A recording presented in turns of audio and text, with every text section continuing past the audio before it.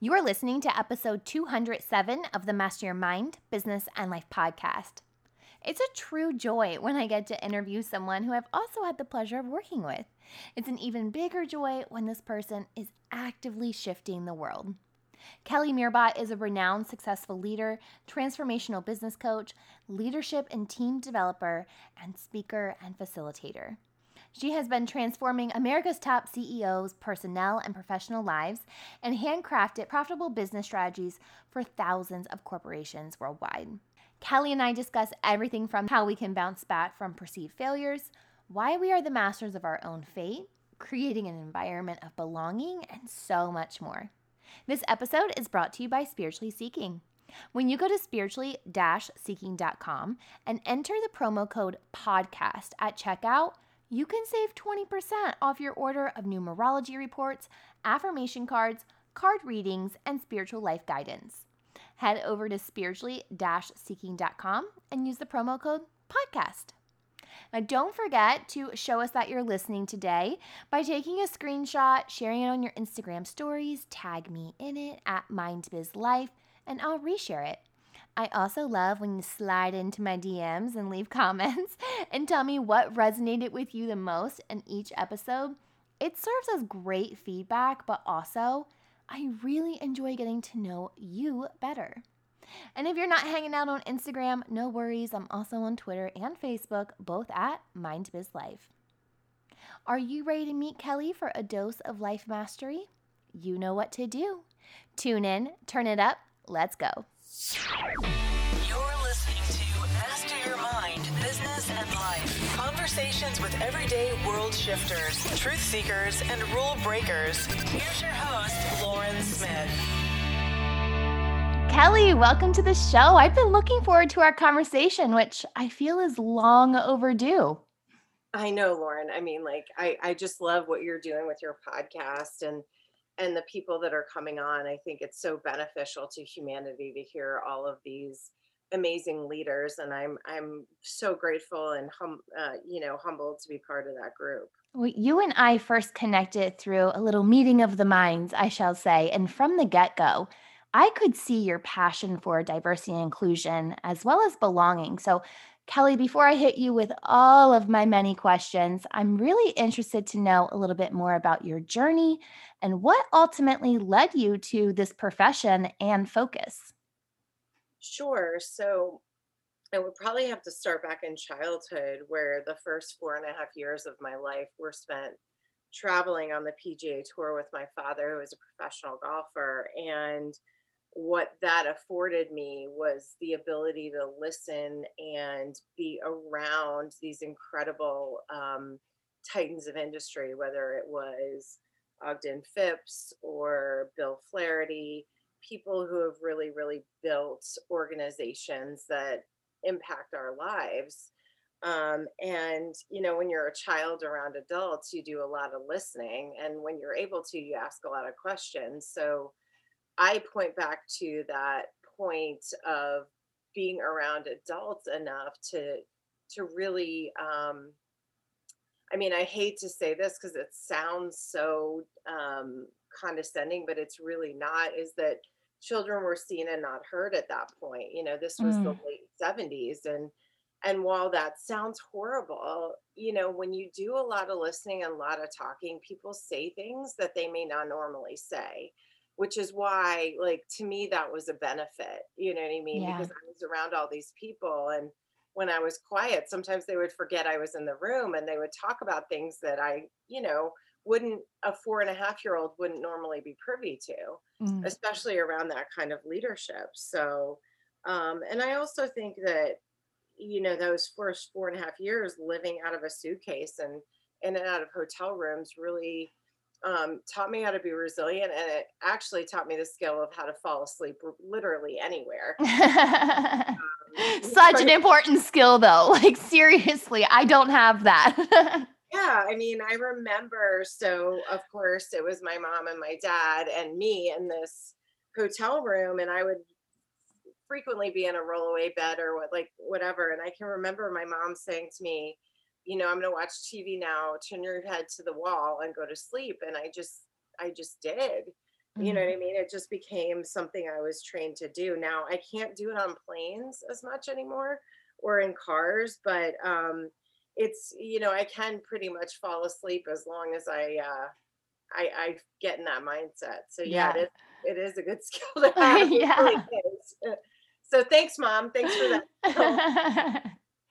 But yeah, I mean, and then as my dad's career went on, I was able to be around different trainers and sports psychologists. And, honestly, after being at the feet of these titans of industry, just a handful that I've mentioned, um, as I got older, really what I wanted to do was be the CEO of a Fortune 500 company. But, I always go back to the Yiddish proverb, man plans and God laughs. And heard God laugh at me so many times, like, you think you're in charge, that's not your path. And the way the higher power launched me into the path that I was supposed to be on and resisted my whole life was coaching, and it handed me that in the form of a manila envelope with my name on it. It was January 20th, 2009, when Obama was being inaugurated, and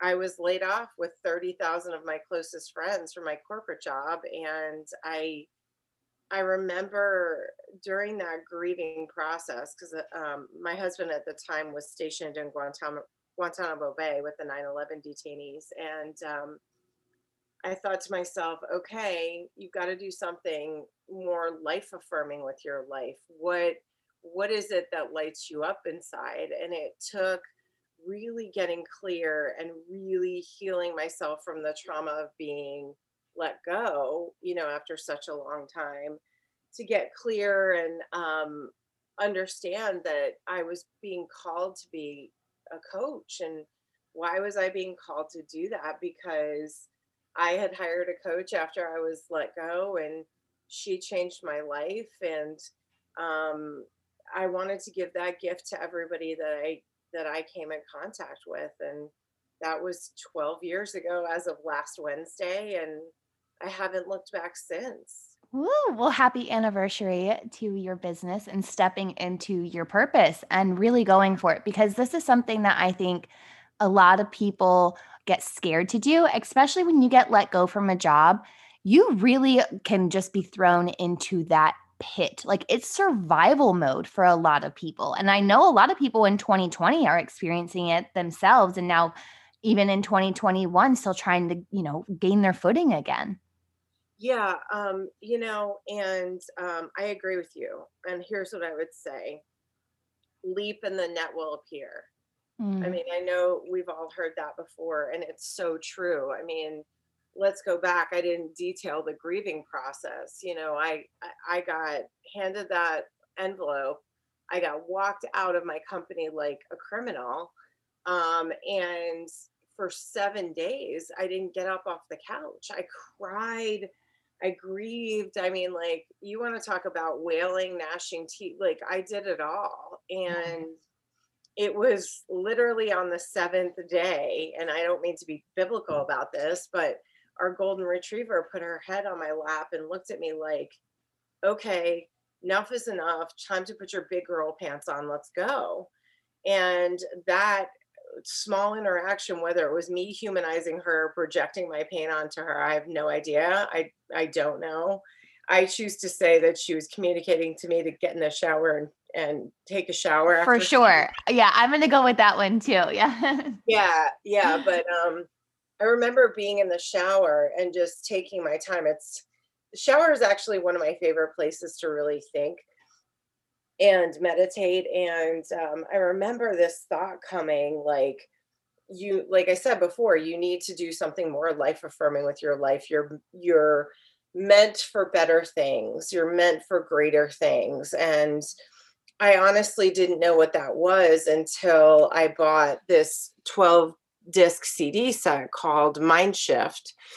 And that was from Steve Chandler. Now, you also have to remember, this was 2009. So it was the worst recession that we had experienced up until 2020. Right.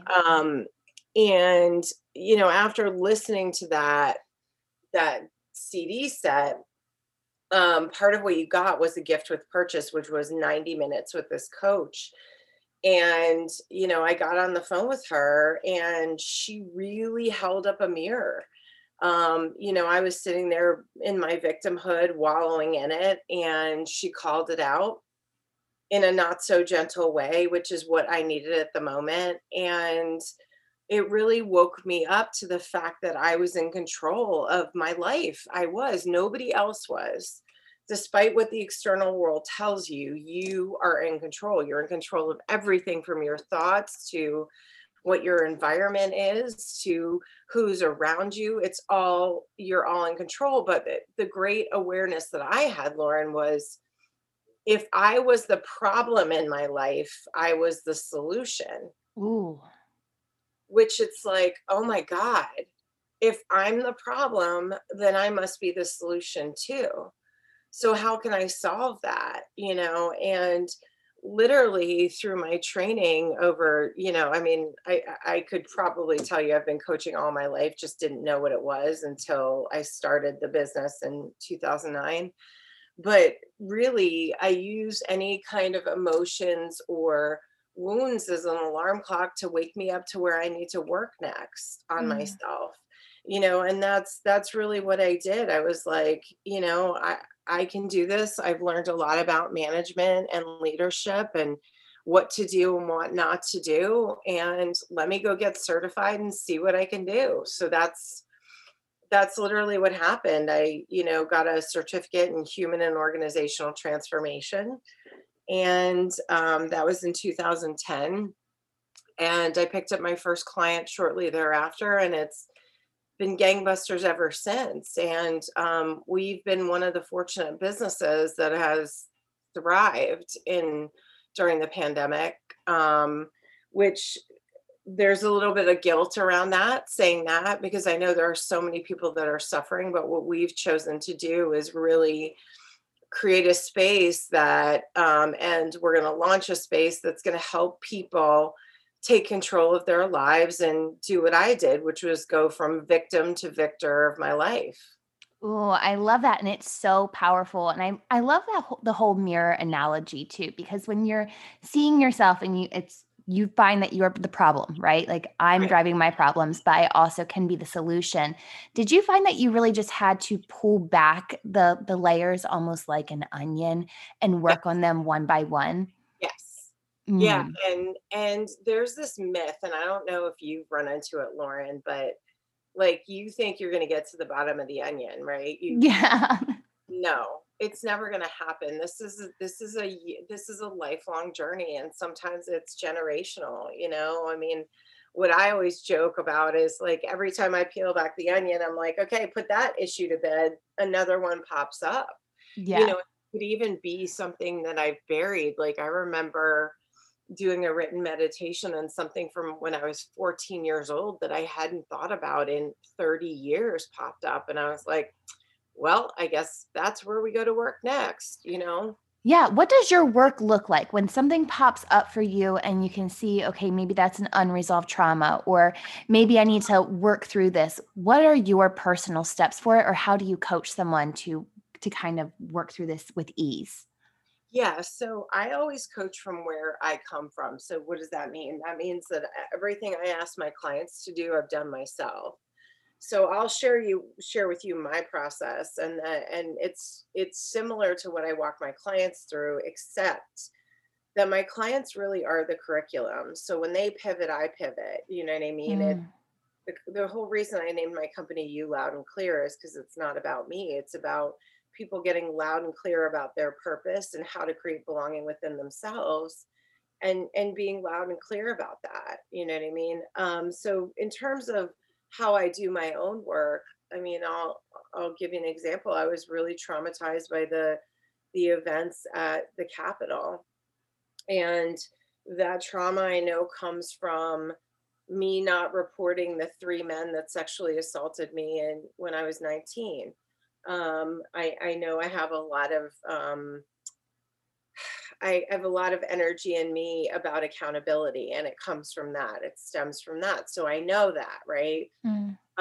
And what I usually do is I sit with it, I feel it, I allow myself to feel it for about 24 hours, because here's what I know from my work and my work with executives and military members, etc. The number one thing people are most afraid of is feeling their feelings. The number Ooh, one thing. wow. And what we know about feelings or emotions is their energy in motion, right? So from start to finish, when that energy starts, it takes about 90 seconds unless we interrupt, suppress, or repress it, right? So, um, with the Capitol, what I did was I sat there and, I got angry, I got defensive. I felt it all. And then I started thinking, okay, how did we get here? How do Mm, we understand this? Like, what is the motivating factor behind this? Why did these people become the way they were? What was it? And as I started looking at it, I realized that the same process was used for creating cults or creating, religious jihads or that kind of thing. Well, why do people join those groups? Gangs, that's another one, gangs. Or if you look at people like, and I hate to say this, but Jeffrey Epstein, there's a pattern in how they choose these people. And right. typically it's because they're feeling like they don't belong. Mm, And that's why when in my practice I talk about belonging to yourself first. That's that when I say that, it means being comfortable in your skin, knowing what your non-negotiables are, knowing where your boundaries are, knowing who belongs in your inner circle and is going to be there to pick up an oar and row with you, not poke holes in the side of your boat, and challenges your mindsets, those kinds of things. So I really looked at all of that and I thought to myself, oh my God, these are 74 million people that were broken, that were not seen, that felt like they were not being listened to, and somebody all of a sudden said, I love you and you're special. Isn't that what we all want to hear? Right? mhm. So now Yeah. now somebody's saying, I see you, I love you, I appreciate you, you belong with me. That's a really powerful thing. And it's powerful because we are all biologically wired as humans to belong. That's why this pandemic is so challenging for us, because I can't come to you in person right now, Lauren, and hug you the way I want to, or sit in the same room, or have that energetic transfer that occurs between humans that are in a safe, consenting, and trusting relationship.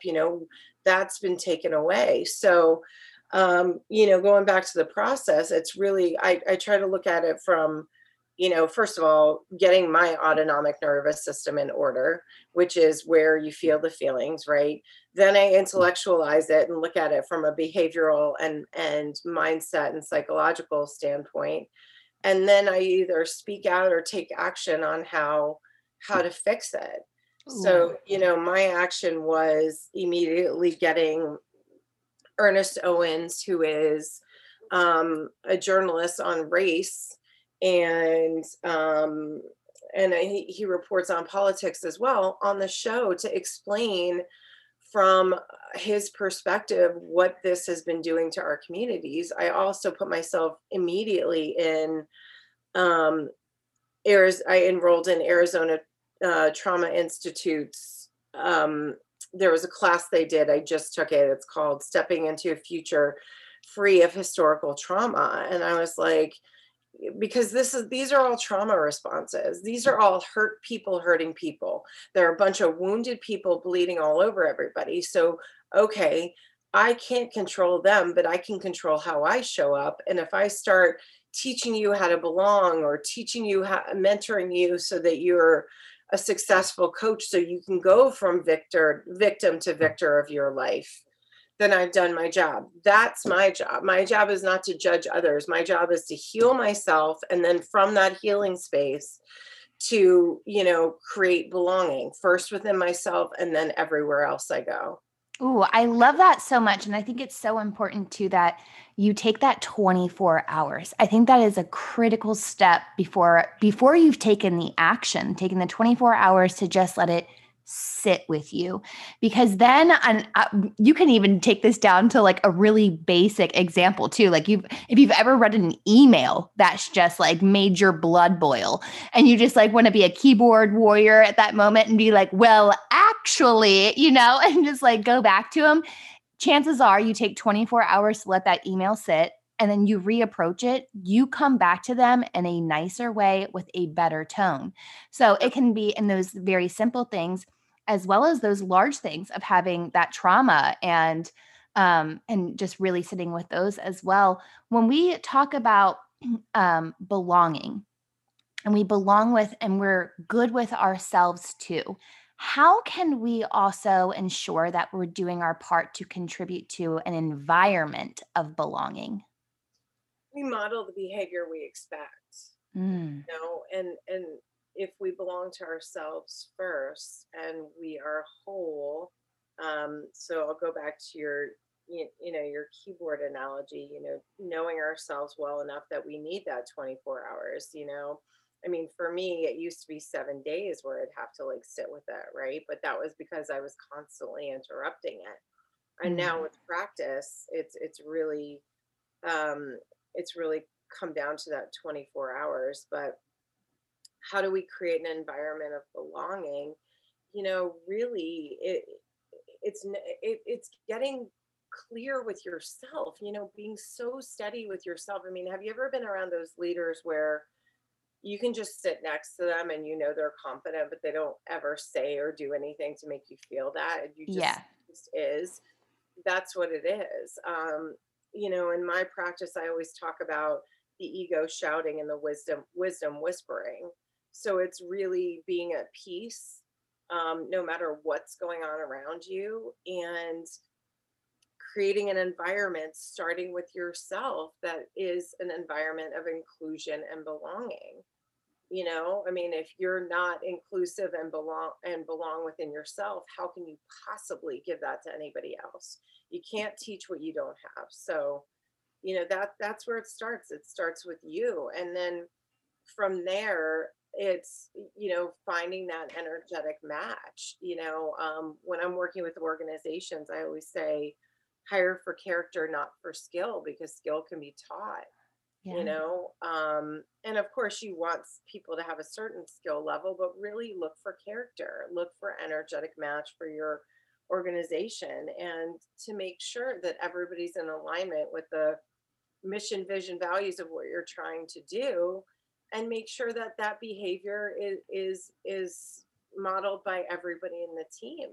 And if Mm. it's not, then it's not the right fit, and that's okay. And recognizing that's okay and knowing it's okay to just walk away or let something go when it's not in alignment with you. Like give yourself permission for that. Yes, and if you need a permission slip, I'm giving it to you right. She's go ahead. She'll sign them all day. That's right. I mean, I think people get frightened, and right now it's not unusual to be frightened, to be gun shy, to be a little skeptical and touchy, because for like, let's be honest, it's been chaotic and unbalanced since almost a year, at least in the States. So take your time with it, really take your time with it.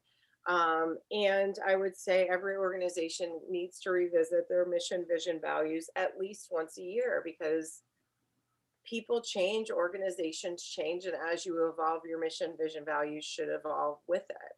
Right. I like that, and just being able to take a step back.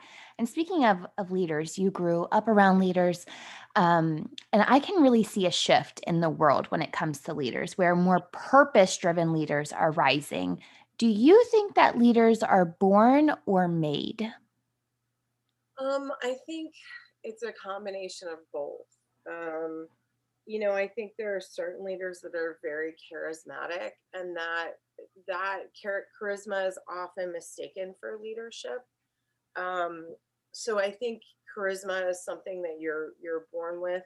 In terms of leading, I mean, if we look at psychology, babies are born with two things when they come into the world, and they're fears. They're born with the fear of falling and the fear of loud noises. Everything else in their lives is learned, everything. So, where did I learn to be a leader? Well, by the time you're 6, your personality is set. And if the first 4.5 years of my life were spent talking to these industry leaders, I was made to do that. I was taught to do that. So I think everybody has the ability to be a leader. You just have to find that connection point for you. For me, it was belonging, because there have been so many times in my life when I felt like I was excluded or felt like I was left out. And it's the worst feeling in the world. And I never wanted anybody else to feel that pain. Or if they did, I wanted to help them figure out how to heal themselves from it, which is where the belonging came from. I mean, even after I stopped traveling with my dad on the PGA Tour, my parents, going to kindergarten at 5 after spending my first 4 years of life with adults was a real challenge, because I Right. didn't belong with other 5-year-olds. I didn't know how to communicate with them. That was the first incident of not belonging, and it's such a lonely feeling, and it's very isolating. So to go back to your initial question, are leaders born or made? I think it's a combination of both. I think some of the great leaders um are born with that certain it factor, you know what I mean? Yeah. I think tactically anybody can be a leader, but I think the new sets of skills that we need moving forward are compassion, empathy, belonging, and love. And I don't mean love in the romantic sense. I mean love that's, that kindness and equity and belonging and inclusivity come from. Mm. I like that so much. And I know there's probably people listening right now and they're agreeing, they're shaking their heads with everything you said. Like, yep, yep, I feel you on every level. And they are a coach themselves. And maybe they're feeling stagnant or they just aren't growing in the way that they are. You had mentioned that you got a coach. Where else is there value in being a coach and also having a coach yourself? Well, I always say, like I said to you before, I don't ask my clients to do anything I haven't done before. And like, coaching is so experiential. It is so experiential. And if you haven't experienced it, how can you speak to it? And it's kind of, to me, in my mind, and this may not be everybody's thought process, but it's what works for me. Um, how could you possibly be a coach without having a coach? How can you sit there and talk to somebody and say, coaching changed my life and I love it and blah, blah, blah. Well, who's your coach, Kelly? Oh, well, I don't have one. So you Right. don't believe in your industry enough to hire somebody from it? I mean, I've had coaches from as long as I can remember. And I've, whether they were great or horrible, I always learned something. There's always learning. So, I would say, if you're feeling stuck, hire yourself a coach or get into a coaching group, especially as individual coaches, it can be lonely. So if you can have a place where you can create a community and you're leaning on each other, I mean, that's fantastic. I mean, we all want that as coaches. Yeah, I totally agree. And that you're right. And then it comes back to belonging, right? It all comes back to belonging. Yep. Oh, I can see the full circle on this, Kelly. Yeah, it does. I mean, and if you think about it, belonging is everything, Lauren. I mean, Yeah. when we talk about diversity, equity, inclusion, I mean, I read this article in Philadelphia Magazine a couple of years ago, and where I live is very, it's wealthy, and it's, we live on the outskirts, so we are working class, but it's a wealthy place where a lot of white people live. But there was this young boy, he was 8 years old, he was riding his bike through his neighborhood, a black boy, just for sake of this conversation. And his parents owned a house in the neighborhood, and this woman in her white Range Rover followed him for about 10 minutes, finally pulled over, making him very nervous, and said, "What are you doing here? You don't belong here." Ugh. Think about that. What are you doing here? You don't belong here. And he pointed down the street. He said, "I live at that house. I do belong here." And then that really triggered me because I was like, he does belong, and you're making him feel like he doesn't at 8 years old. You Mm. know, that's literally what diversity, equity, and inclusion is about. It's about making sure that not only everybody has a seat at the table, but they have a voice and it's heard. I mean, and I was saying this to our mutual colleague Cheryl Turner Miles, that I feel really sorry for people who don't understand diversity, equity, and inclusion, because it is such a competitive advantage. It is such an asset to any organization, because think about it. You've got people who are coming from different backgrounds telling you their lenses that they look through life, adding to your emotional, physical. I mean, there it's a benefit all around. It's like not adding tomatoes to a salad, and not understanding that that kicks up the notch of the flavor. Do you know what I mean? Right. Like, feel Yeah. like without DEI, without belonging, we are missing out. We Mm. are missing out. You had touched on something earlier about the judgment and how you've been able to just kind of release a lot of judgment when it comes to this. That kind of spoke to me, and I grew up in like the small cow town, and definitely more cows than people. It felt like most days, and majority white. And for me, a big part of my inclusion, my mom taught special education. Mhm. And I just always had this like fierce protection in me for anyone who is special needs. And the other day, and I've carried judgment for a long time on people who maybe had treated them differently.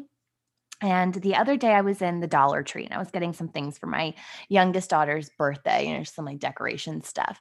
And I had passed a woman who very clearly had Down syndrome, and she was shopping, and I went to go pay, and I heard behind me that the cashier was just being her tone was just rude. You just like pick it up in that instance. Was And it I the glanced. tone, or was it the energy? Yes, yeah. Yeah. Yeah, so, like, I could just, like, hear her, and so, like, I glanced over my shoulder, and I'm already, like, swiping my cart, like, in the process of being finished, and I Mhm. noticed that it was the woman with special needs, and so I just kept my ear kind of perked open, and you could very easily tell from the conversation the way it was going down. She said you only had 18 cents left on her card, and I was like, "Oh, it must be food stamps, right?" Because everything she had was food. Mhm. And very clearly, the woman didn't understand what she was saying. And she was like, "So, what do I need to do?" And the cashier was like, "You need more money." And I was like, "Oh, like I just like paused for a second. I'm like, oh, I could like feel myself like bubbling, right? So then, like, she was like, "But like, how much do I need to put back?" And the woman was like, "All of it. Like, you don't have anything." And like her tone, just like you could just tell she was frustrated. She was Mhm. annoyed. She like didn't want to be there. So I just very quietly walked over. I asked the woman, I was like, "Hey, can I pay for it?" She accepted. I swiped my card. I told her to have a good day, and I walked out. And as I was walking out, I had to check myself because Mhm. I could feel myself judging the cashier. Mhm. And I was like, I'm going to give her a little bit more grace in this situation. Could she have done better? 100%. 100%. But does that give her a right to talk to her that way? Hell no. Right. So I had to give her that grace of, okay, maybe she had a bad day. Maybe this has happened 20 times that day and she's just annoyed. Maybe she just doesn't have a compassion bone. Right. So, like, I found myself having to drop the judgment on the other person too, and Mhm. just really lean into my own self and be like, I was there in that moment. I stepped up.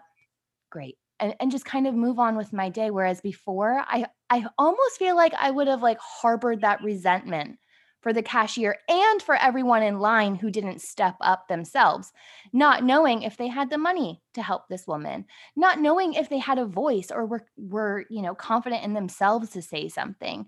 So I've just realized like the judgment goes in so many different ways as well. That in itself is multi-layered.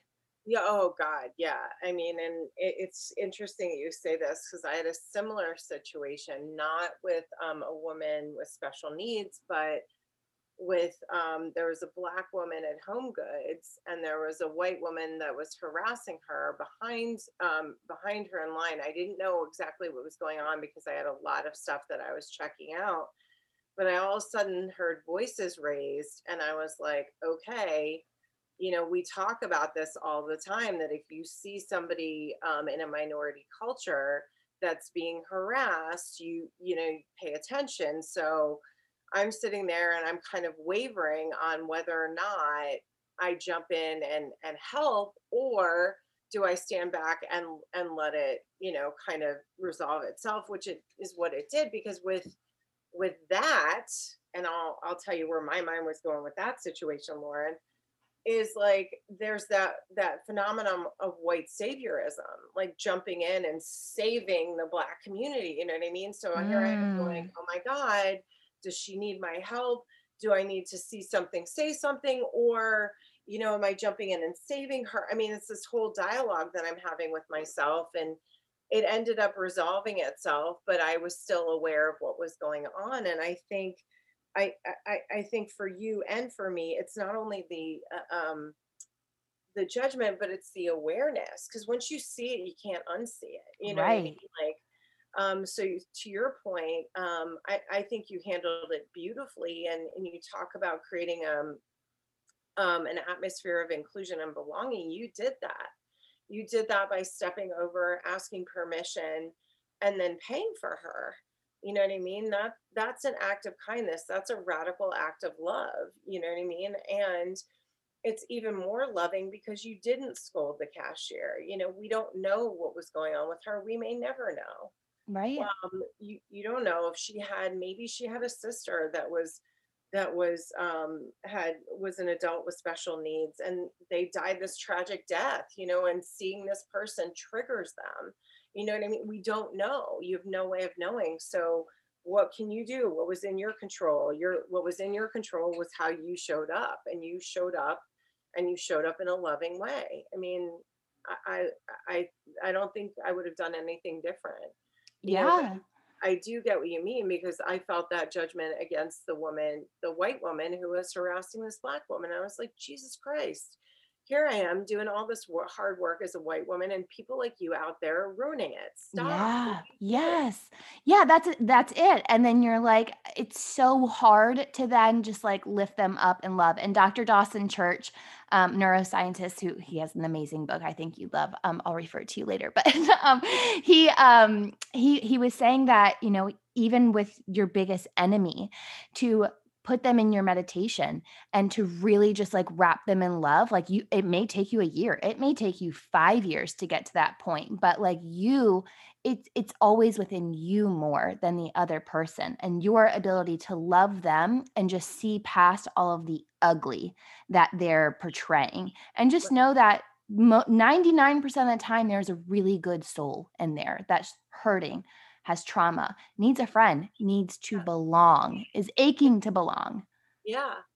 I mean, and I always think about um Don Miguel Ruiz's book, The Four Agreements, where he talks about not taking anything personally, that anything that anybody does or says is not because of you, it's their own inner world. I mean, and let's not to make this political, but if you've seen some of the people that were diehard supporters of our former president, they're all in tears, and they're like, where are you? You've left us. What are we going to do? Oh my God, come save us. And this is what I've been worrying about.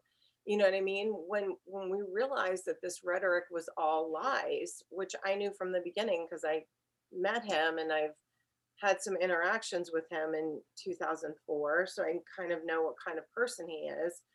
Plus my family's originally from New York, so we've had kind of history of him. But to say that you were going to lead this group and then all of a sudden desert them, imagine that kind of betrayal after you put your faith in that human. You know what I mean? It's just it's heartbreaking. And like that's when we really need to set aside the judgment and you know invite them back into a relationship and understand. You said something about loving somebody, right? And your pastor and wrapping them in light, and I agree with that. But I think there's a distinction we need to make. You can love somebody without having to like them. Oh, yeah. Yeah. So like I love my father, I love him, but I don't like some of his racist rhetoric. Mm, I can that's still huge. love him, but I don't like that behavior and I won't let it slide. Do you know what I mean?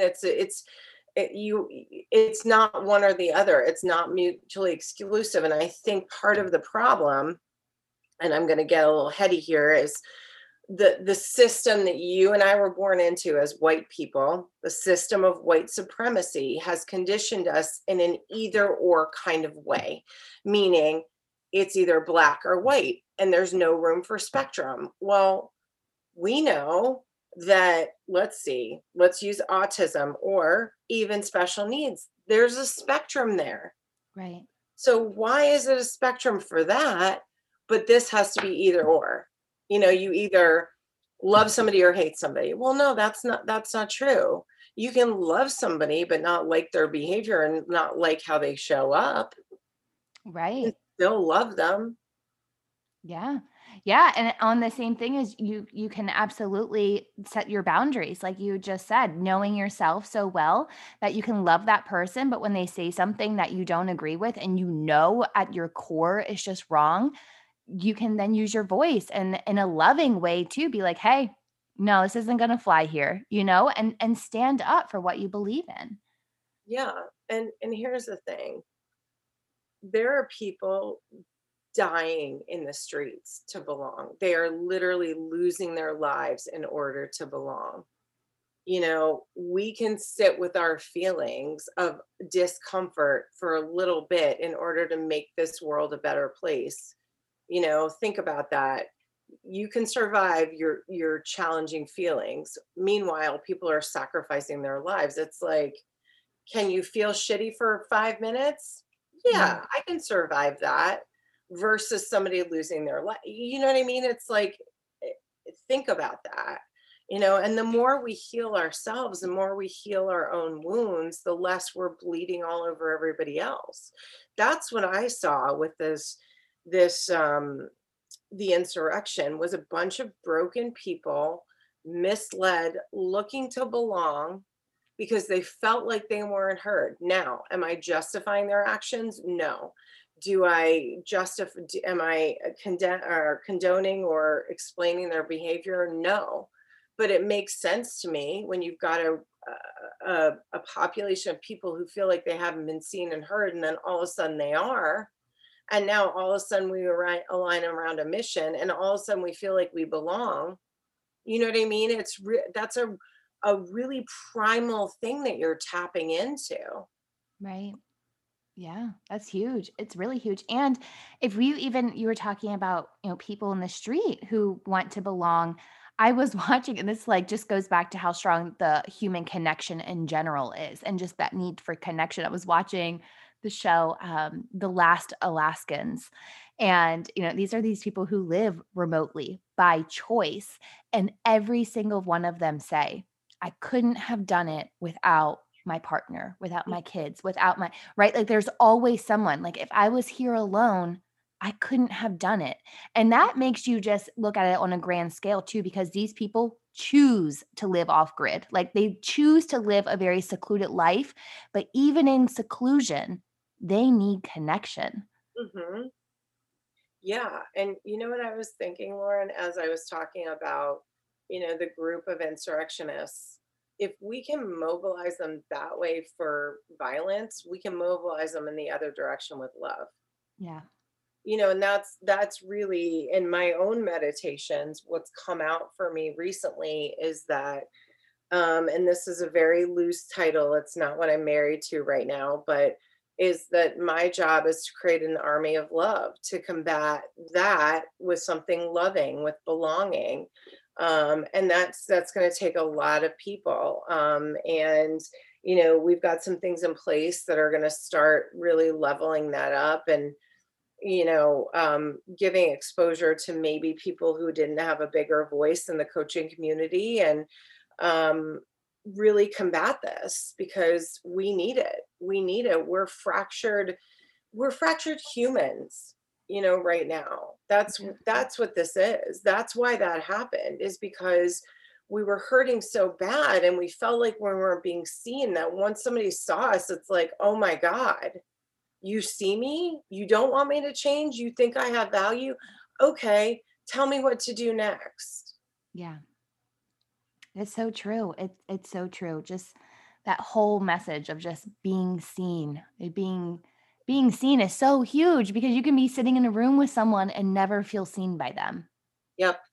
Oh, it's so Have- big. Well, How about this one? Have you ever been in a room of crowded people and been the loneliest person in the room? oh yeah. Well, and sometimes like I've been in a room of people and you just feel, right? Like you're sitting in that room of people and you're like, I don't even want to be around you. Like you can just, it's that energy, right? Like you pick up on that energy and it's just like, no, I'm not supposed to be here. So then you can almost make yourself invisible too.